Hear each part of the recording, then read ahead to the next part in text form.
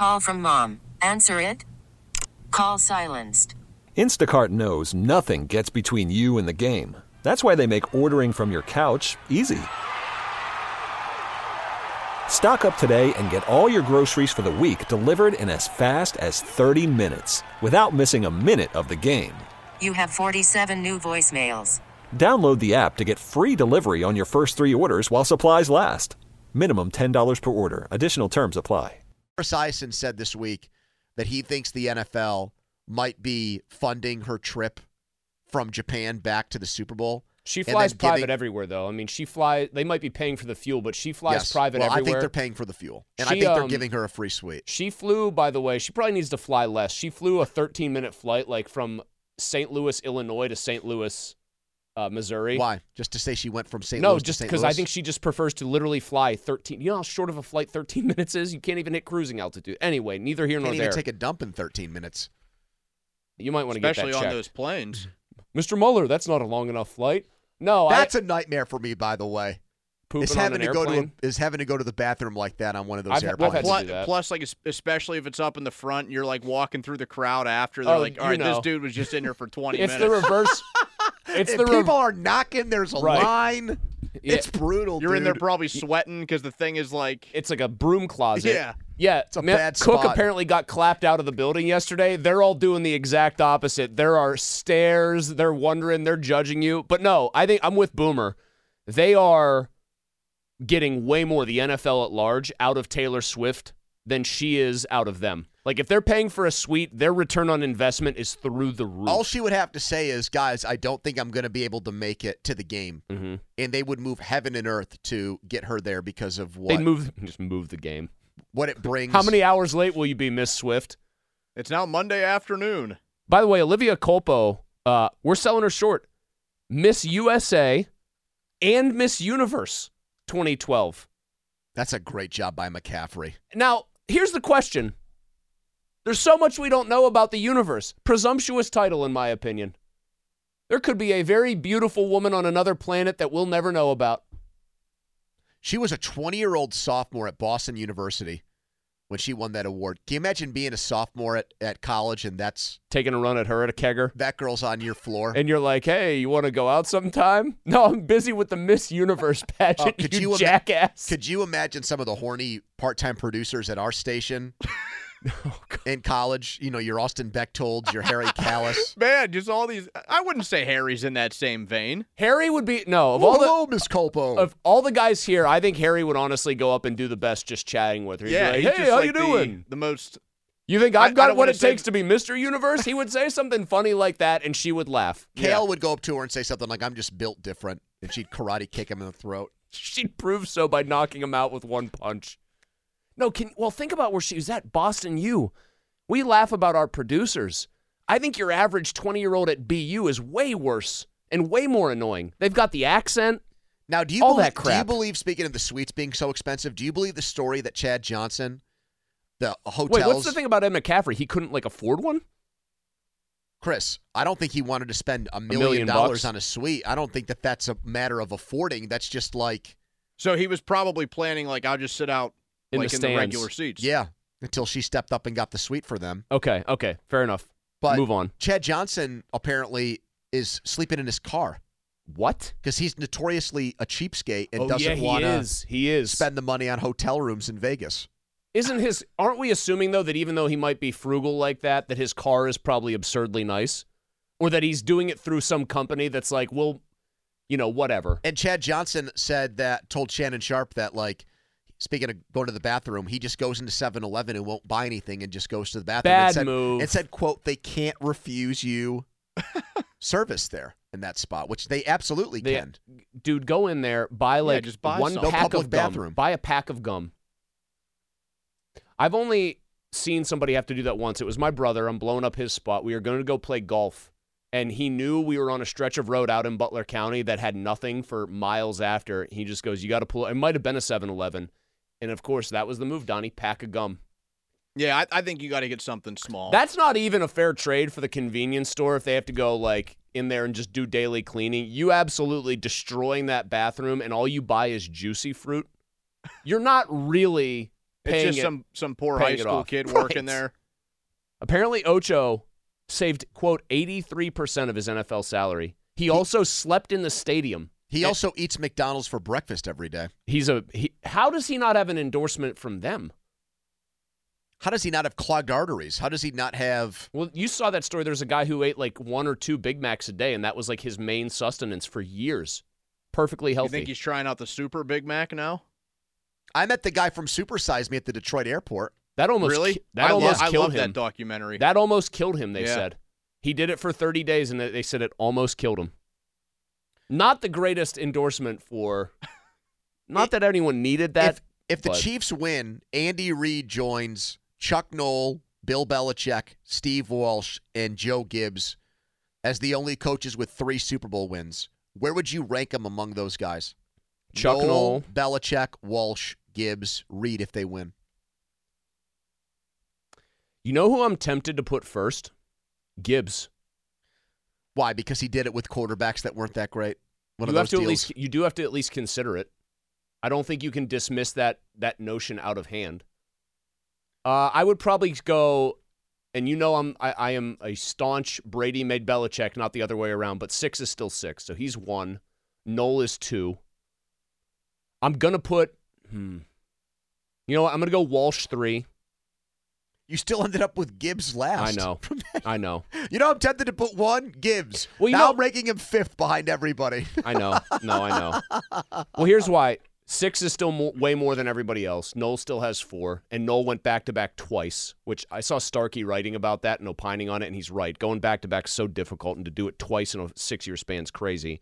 And then if you're going to say Reid is the best offensive mind going, what is like the original tree that pretty much all great offense springs from? It's Bill Walsh. So I have to put him above Reid. I would put Reid 5th on that list. I would put Gibbs ahead of him? I would put Gibbs ahead of him. I would go Belichick, Noll, Walsh, Gibbs, Reid.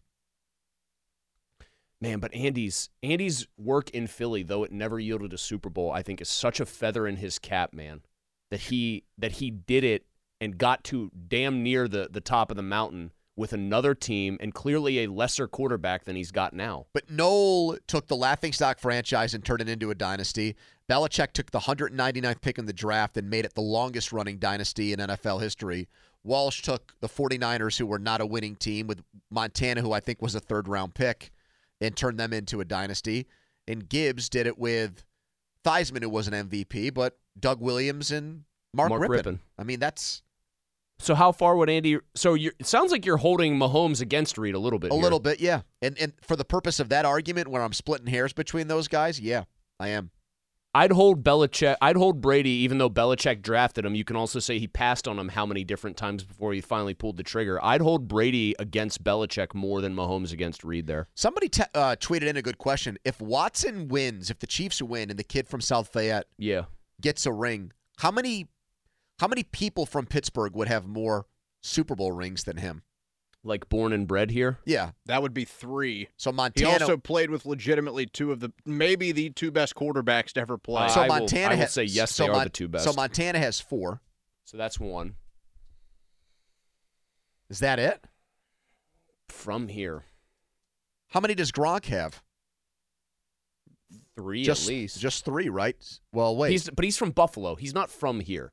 True. Yeah, again, we're going back to that loophole. 14, 16, and 18, but you're right. No, he won it in 20 with Brady. He was on the Brady team that won it in Tampa. 4. Yeah, you're right. 4. I don't want to count him, though. No, I agree, but if we're going to get real technical here, I'm blanking. Who else is on there? What about, how many did Ty Law get?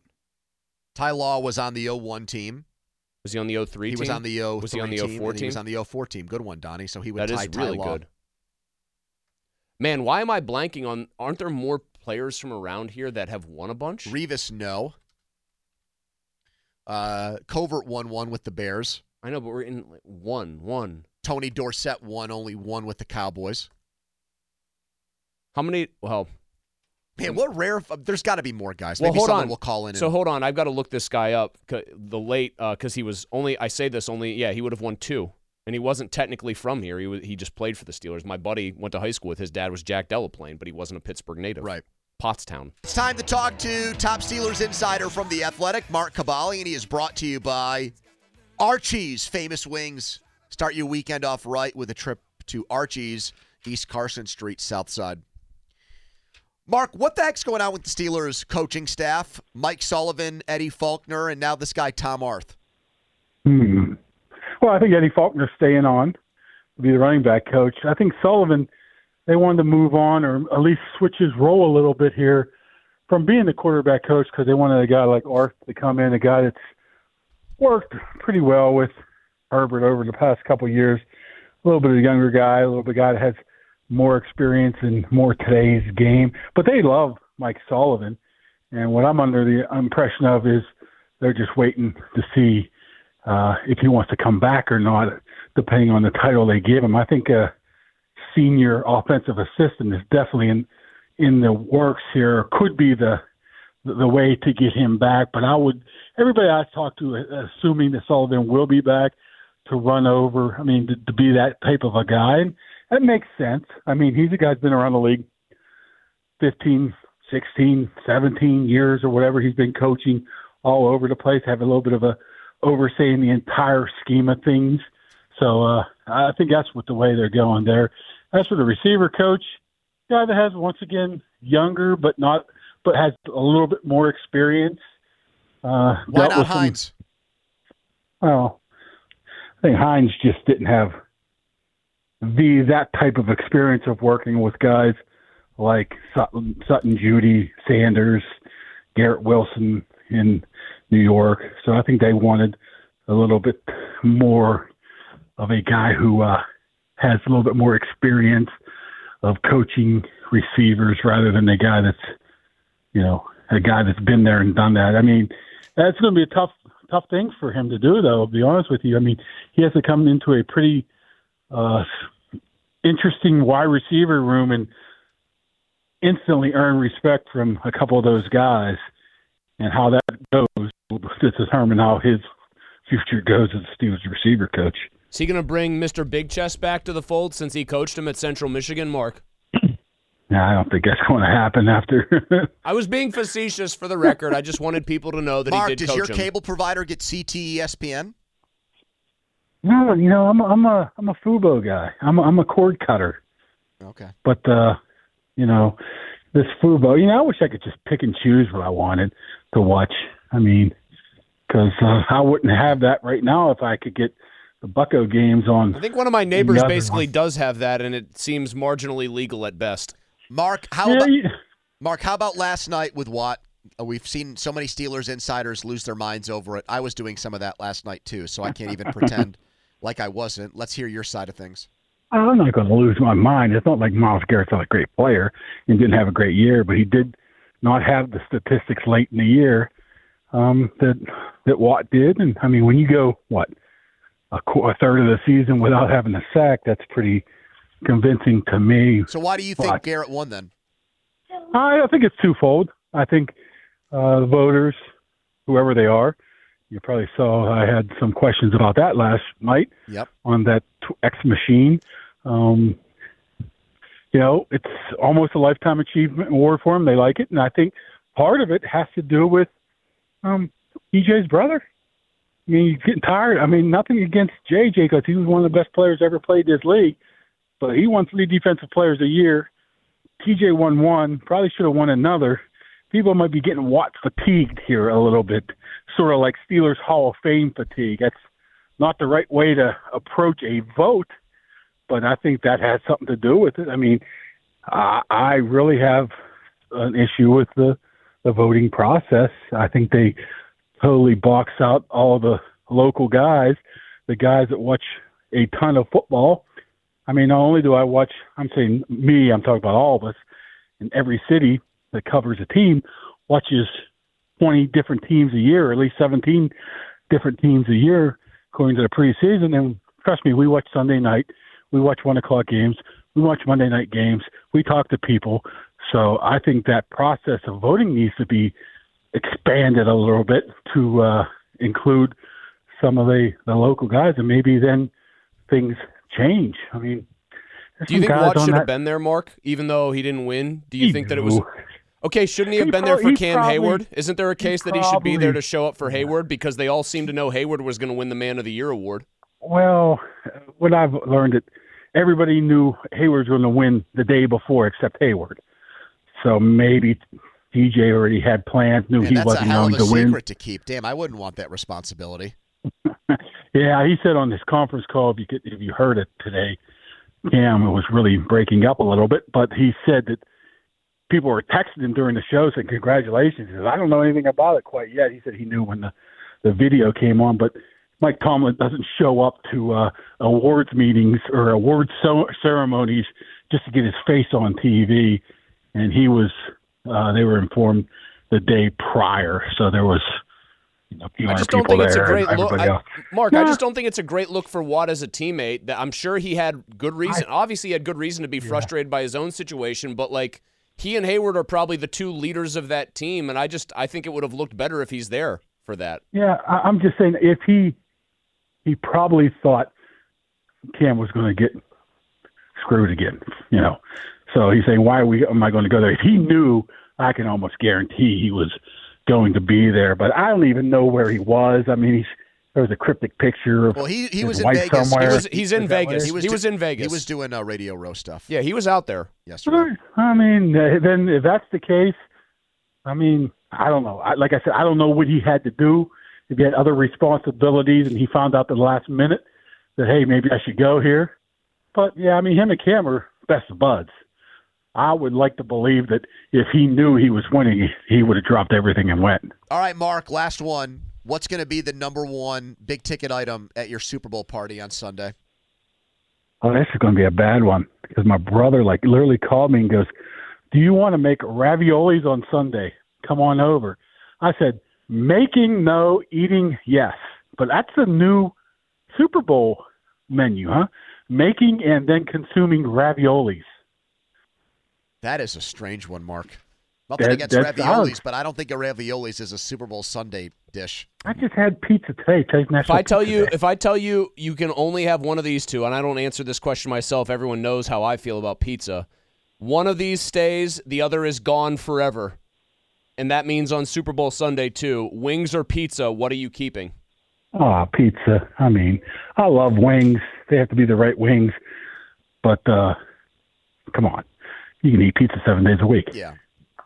Bad pizza's like sex. It's still pizza. There's some pizza that's also, have car washes that aren't very good. So. What? All right, Mark. We'll leave on that note. Thank you, Mark. We'll talk again next week. All right. We'll see you guys. See ya.